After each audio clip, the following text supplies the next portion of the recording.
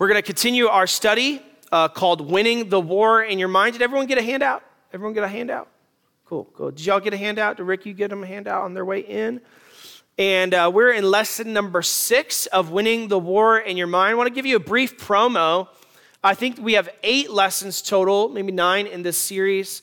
We'll take a gap week where probably someone else will teach. And then we're going to start a series in a couple weeks that I've called Storyline. And I'm really excited about this. I think it'll be a really big help to you in just understanding how your Bible is put together. And what I want us to see in that Sunday school series, Storyline, is we're going to see how God's plan is traced throughout the scriptures and see how God, with the themes of sacrifice and kingship and other things like that, how God's plan is developed throughout the scriptures. It's going to be a really, I think, enlightening study together as we begin that. And I think it'll help you really understand and appreciate the Old Testament. I don't know about you, but sometimes I want to read all of the scripture, but I find it really difficult sometimes in the Old Testament. And I think what this will do is give you some tools to understand and help you when you encounter Old Testament passages in your personal Bible reading. And so that'll be our next series together, okay?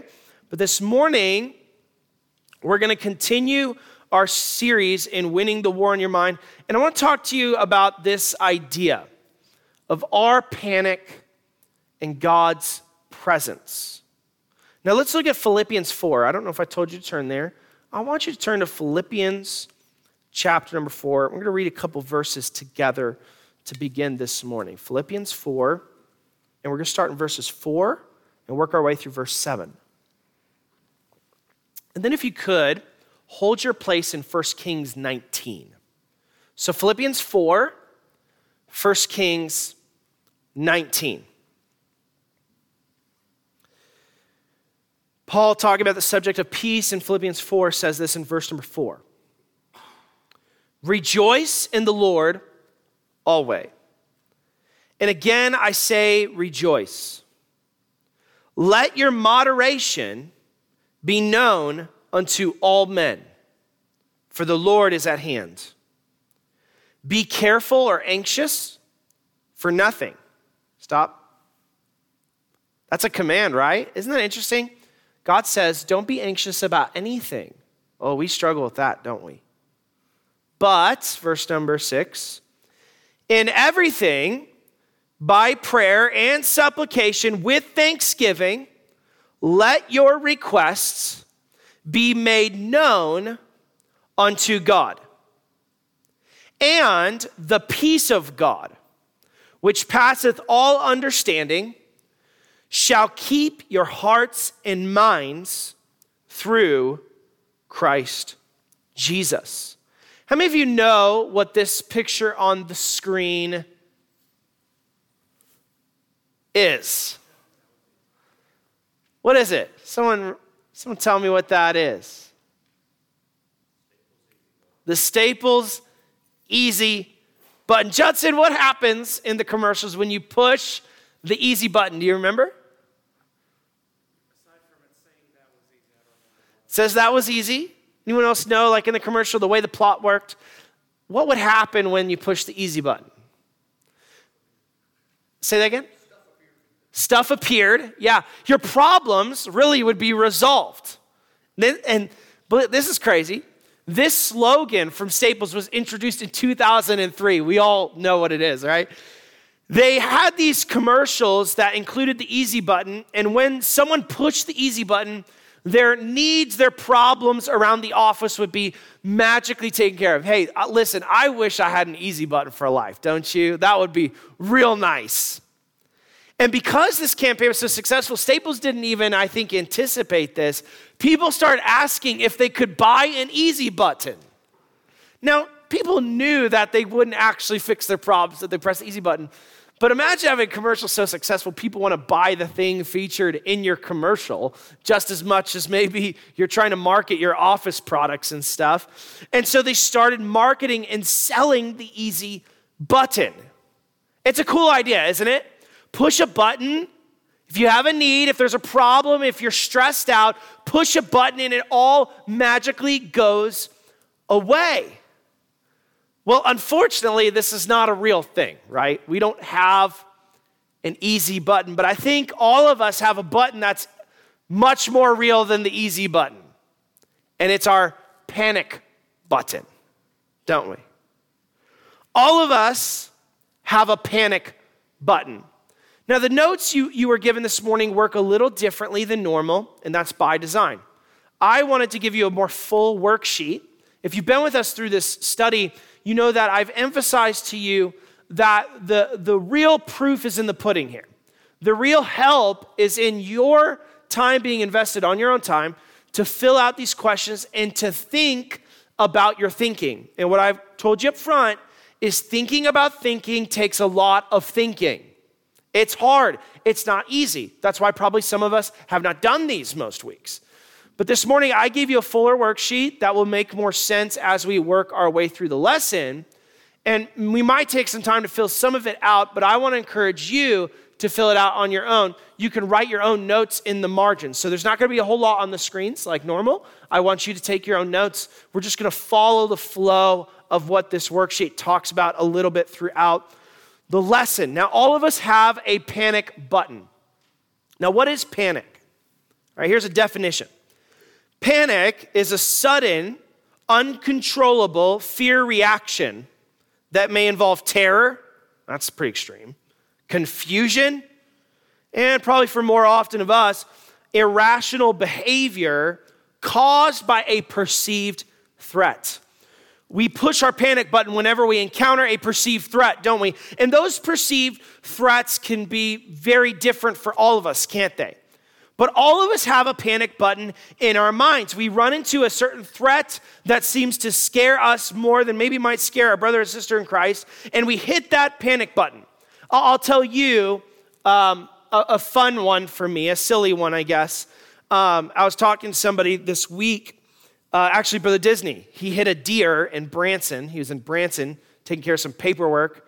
And it reminded me, my freshman year in college, on our way home, I had all my stuff, everything I owned as a freshman in college, which can fit into a Honda Civic. That's how much stuff I had. And I was on my way home from Oklahoma City to Arizona, and we hit a deer, completely totaled my car in the middle of nowhere, right? 10 o'clock at night, very dark. And so now when I see deer or see this deer signs, I'm going to be honest with you, there's a panic button going off in my mind because I know the inconvenience, the danger, all of that reminds me of this past threat I encountered. Okay? So step number one in your handout is this. I want you, and we're going to take a minute here to do this, to write down situations that make you panic. We're going to do that right here and right now. And you may have different triggers. I'm not just talking about deer. I'm talking about things that are really more of a daily thing. I'm not talking about your fear of spiders, okay? My wife has come a long way in this area, but she got a really severe spider bite early on in our marriage and struggled with spiders for a while. She's listening on live stream, really frustrated that I'm telling you this right now. But she has really come a long way and now is a spider slayer when I'm not home. I'm not talking about those types of panics and fears, okay? I'm not even talking like storm alerts. You ever gotten those the last couple of weeks, right? Gotten a lot more than we're used to. It could be something like the scale saying you gained a couple pounds. It could be a call from your doctor's office saying they want to talk to you. For a lot of people, I think their panic button gets hit when change happens. It could be very innocent change, right? But we don't like change in routine at work, right? We don't like change in our schedule, change in authorities. I'll give you one. I have a panic button that gets hit, and this is more just tied to the fear of man, I think. When someone says they need to talk to me about something, you ever had that, Robert, as a pastor? Yeah. Can I just give you, if you want to just be a blessing to your pastor, don't do any of that vague junk, all right? Just say what you need to talk about, all right? But even when I worked for my pastor in Liberal, it almost never included reprimand. But if he said he needed to talk to me about something, my imagination went wild because I have a fear of failure, a fear of letting people down. Maybe for you, you hit your panic button when you get into a confrontational conversation. You don't like that. And it may not be like voices raised, but you don't like when it's not peaceful and easygoing in a conversation. And so you hit that panic button in your mind. It could be that you hit your panic button when you feel disrespected. And so it triggers something in you that, and we all deal with panic differently. We'll talk about that in a little bit. Some people, their panic button gets hit when they feel left out, right? Feel left out. A lot of times that's tied to fear of man as well. So here's what I want you to do. I want you to take your hand out. I'm going to sit awkwardly here for a moment of silence. While you feel that, I want you to think, what are some things that trigger you, cause panic in you? Think of my daughter, Nora. You can start writing down. We're working on this with her twice now since I've been the pastor here. She's run away from the church building because as soon as she doesn't see us, she thinks we've left her, which has never happened in her entire little life. But Nora has this weird panic about being left and forgotten, right? So I want you to write down some situations that make you panic. Write those down right now on your handout. Confrontation, disrespect, financial restraints and constraints, feeling limited in your ability to accomplish tasks, panic. Write down some things that cause you to panic.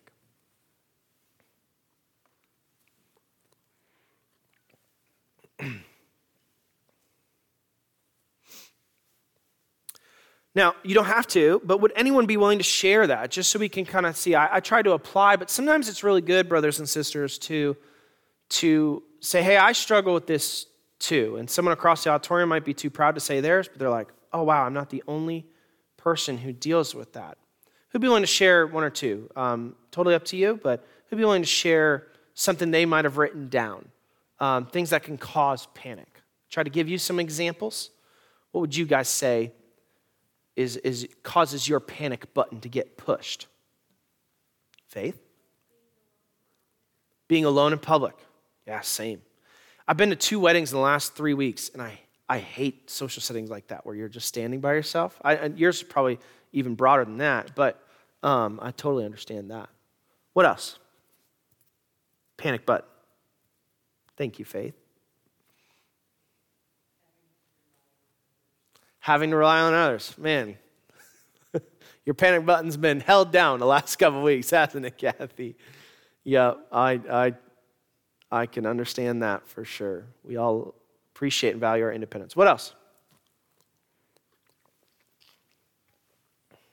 What caused you to push your panic button? Yep. Amen to that. Amen to that. Let's do one more. One more. Someone else who hasn't spoken up. Your children? Be more specific. Because their cute faces probably didn't cause panic, right? It could be a lot of different things. She rolled her eyes at cute faces. Sure. Yeah. Disrespect. I wrote that on mine. Yeah. Not just children, but other people can cause me. So step number 2 in your handout, here's what I want you to do. I want you to think about why this causes you to panic. Think deeply about it, right? It's good for us to say, okay, I know what causes me to panic, but it's better for us to say, why does this cause me to panic?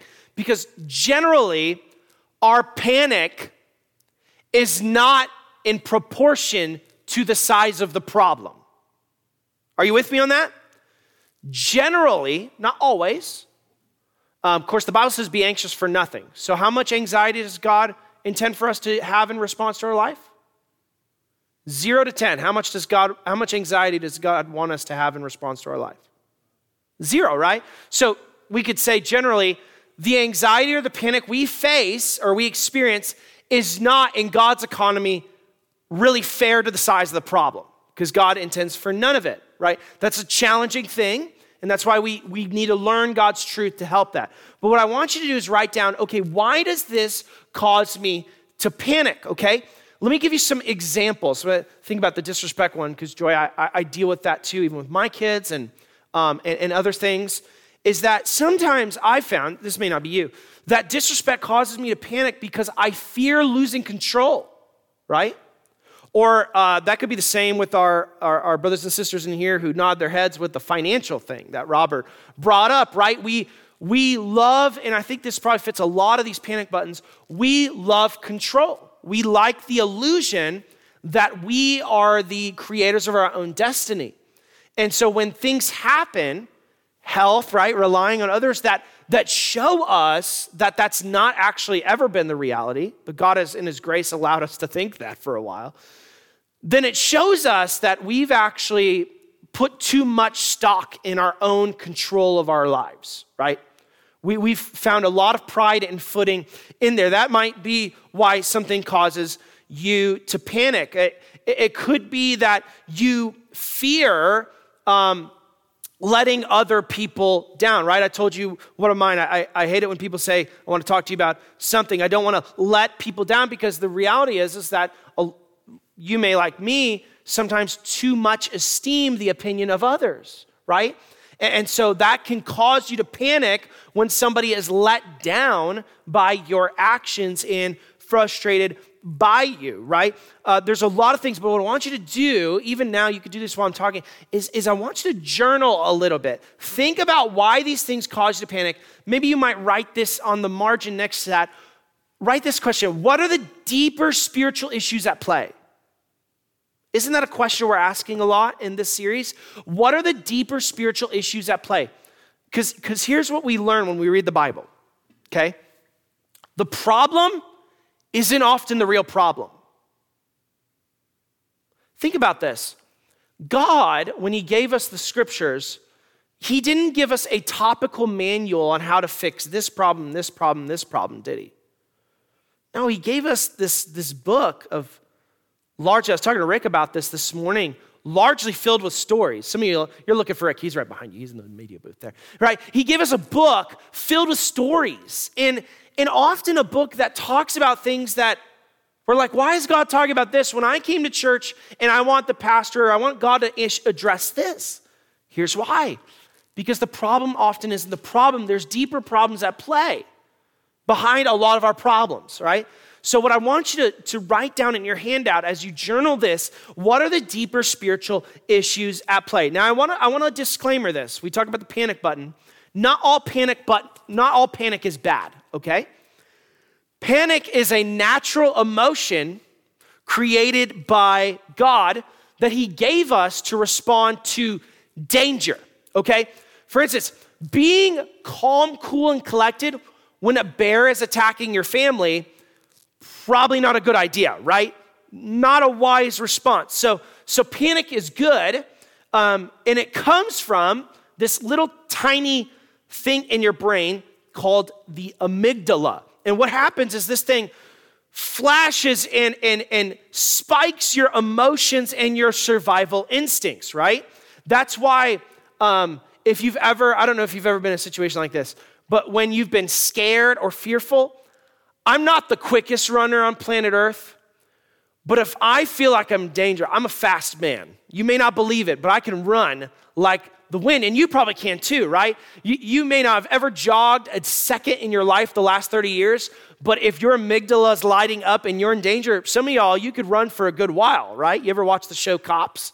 Those guys can run for a while, right? You watch these cops, you're like, these guys need to hit the gym, but they can run like crazy in panic-inducing situations because there's this biological response that's like supercharging their muscles and their brain. And so your amygdala sends adrenaline through your body, preparing you for action.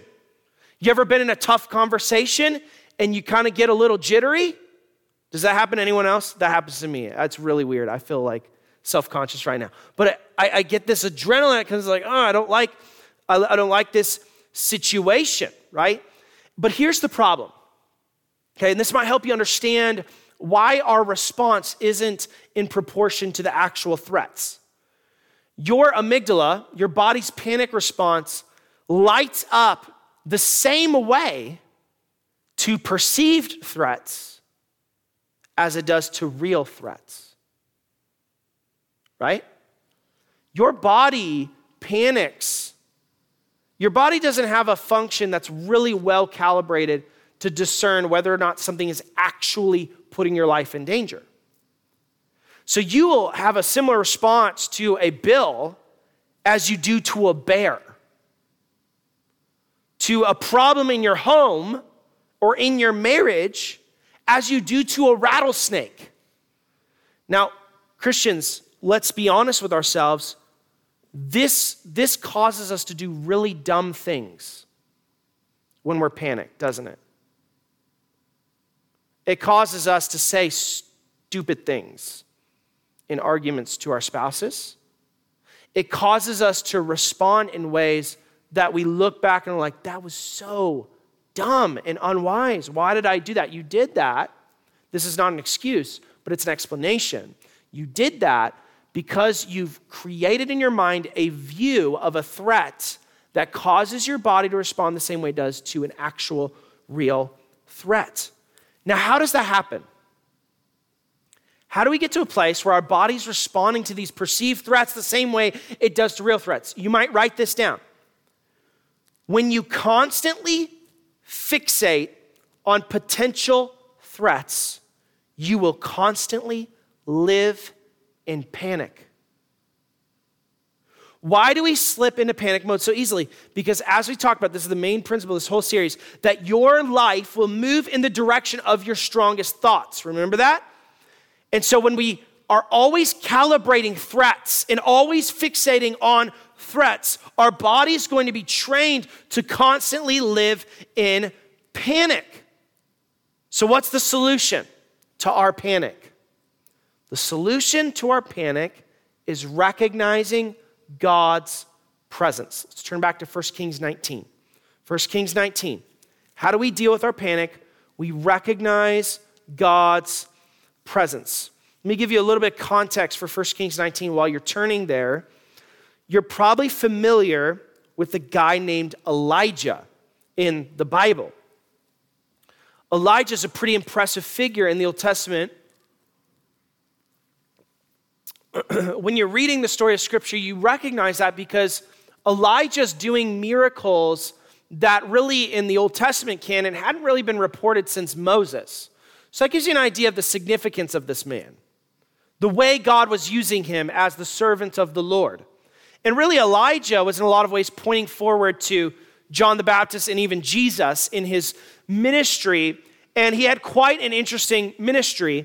He was a prophet who confronted an evil king. I don't know if you remember the name of that king that Elijah was kind of toe-to-toe with in his day. His name was King Ahab. And he's confronting Ahab about his sin, and he's prophesying, he's prophesying about an impending drought. And so Ahab gets infuriated and frustrated and ticked off, and he threatens to kill Elijah. Okay? That's some scary stuff. Rightfully, if someone wants to kill you, you should probably hit the panic button a little bit, right? So here's Elijah, and he's living kind of on the run. And in the midst of this saga, we are familiar with 1 Kings 18, which is the famous story of Elijah confronting the false prophets of Baal, right? Remember that story? They kind of set up this contest. They have two altars, and he lets them go first. And he says, you guys can try and call down fire from heaven from your God. And they're dancing, and they're cutting themselves, and they're worshiping, and what happens? Nothing, right? And then Elijah has his turn. Elijah takes water and dumps it all over this altar. I mean, there's no way this thing would catch on fire. And what happens? Well, he prays this very short prayer. I believe it's 40 words in our English Bibles. And he prays it, and the altar is consumed with fire. Hey, is that a spiritual high point or a spiritual low point if you're Elijah that day? Spiritual high point, okay? Well, believe it or not, chapter 19 is immediately after this episode. And I want you to notice the very big change in Elijah's demeanor, okay? Let's look at chapter 19, verse 1. It says, and Ahab told Jezebel all that Elijah had done, and withal how he had slain all the prophets with the sword. So Ahab, bad guy, right? Jezebel, even worse than Ahab. You read a little bit between the lines, you recognize Jezebel's actually the one who ruled the roost, okay?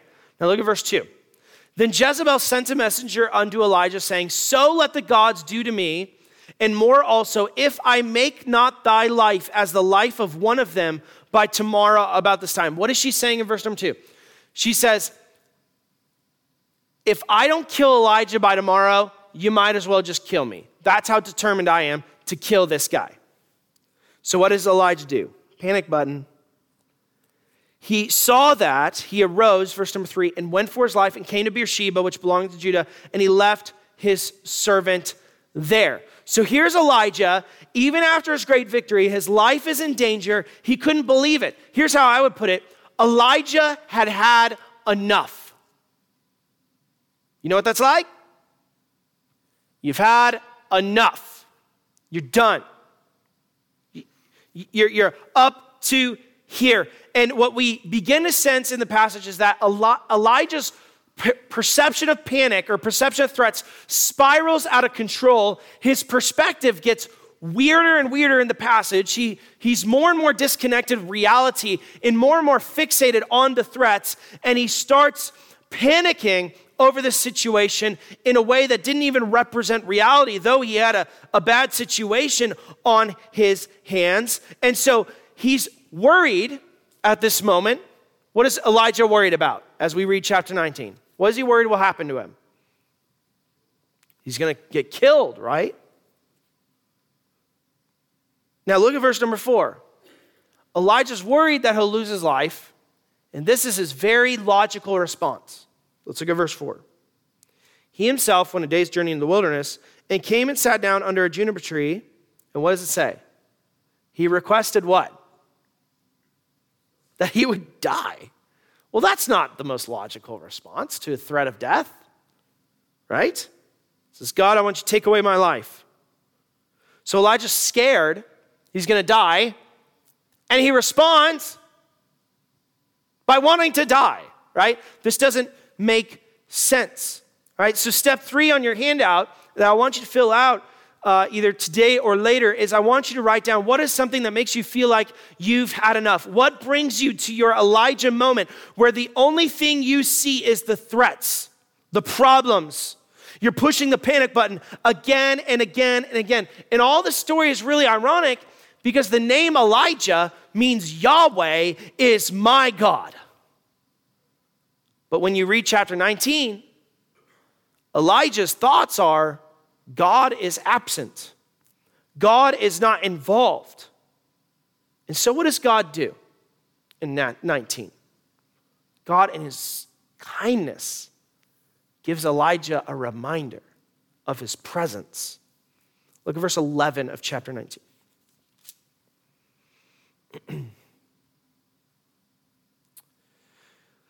This is God's commands to Elijah. And he said, go forth and stand upon the mount before the Lord. And behold, the Lord passed by, and a great and strong wind rent the mountains. Okay, it split them in half. That's quite a scene, doesn't it? Continue to read. And break in pieces the rocks before the Lord, but the Lord was not in the wind. And after the wind, an earthquake, but the Lord was not in an earthquake. And after the earthquake, a fire. When we read fire, what does that remind us of in Elijah's life? It reminds us of what that came down upon the altar. Fire, right? God says, I'm not even in that. Look at verse 12. And after the fire, a still small voice. Now that's interesting to me, that God reveals himself to Elijah in this way. He intentionally tells him to go to Mount Horeb, if you read the whole account. And Mount Horeb is the place where God revealed himself to who else in the Old Testament? Think of the book of Exodus. Horeb, you might know it better by the name Sinai. So Moses, right? And how did God reveal himself to Moses at the very beginning of Moses' story? Something happened to a bush. A burning bush, right? It was fire. And then you trace the story of Exodus later, and then there's this Mount Sinai experience. And if you read that, there's this very dramatic scene on the Mount Horeb, Mount Sinai, where God's glory covers the mountain. And it's such a scene. It's not, I don't remember it being described as specifically as this scene, but it's such a scene that the people of God at the foot of the mountain are so afraid.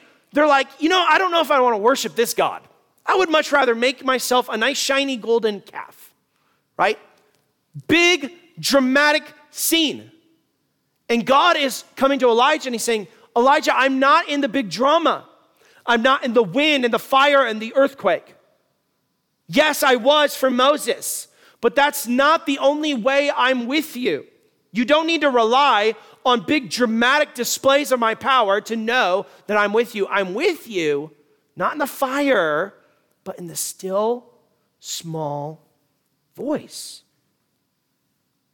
It's like a whisper, right? God is whispering. Now, if you want to hear someone's whisper, do you need to be close or far? Do you need to be close or far? Close, right? You need to be close. So what is God saying here? Elijah, if you can hear my whisper, it's because I'm close to you. I'm not far away. You may think I'm far away because Jezebel is trying to kill you, right? Where's God in that? Some of you are like, where's God in this situation? But God says, I'm close enough that you can hear my whisper. You can remember my presence. And what I want to challenge us to do in our moments of panic is to lean into God's whisper, into his presence.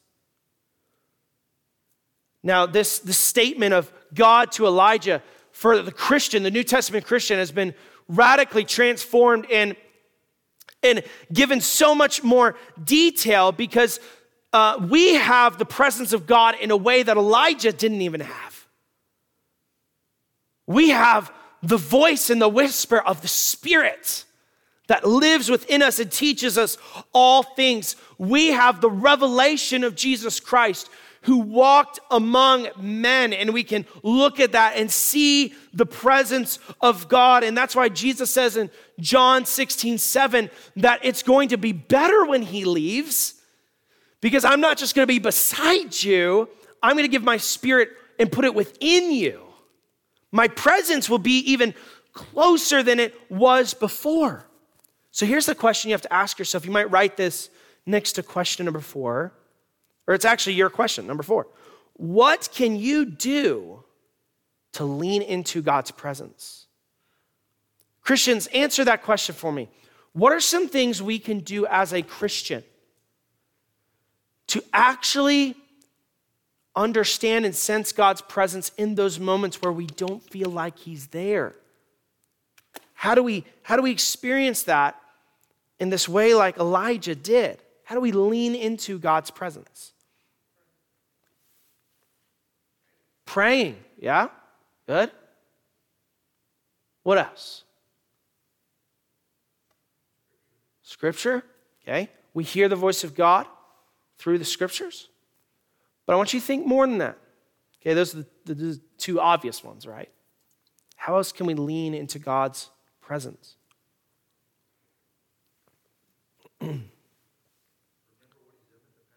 Remember what he's done? I tried to write down some other ones that I don't normally think of when I'm asked questions like this. Assembling with God's people. You know, what's interesting about Elijah's situation is that, you remember the account, right? He's depressed because he thinks he's the only one, right? I'm the only one out here. And really, if you're reading the story, you might be tempted to sympathize with Elijah, but then God says, no, you're not the only one, Elijah. What does he say? I've got like 4,000 other people. You ain't alone. And I think that what God is saying there in that passage and what he's communicating to us is that when we disconnect ourselves from fellowship with God's people, it has the negative effect of us forgetting God's presence.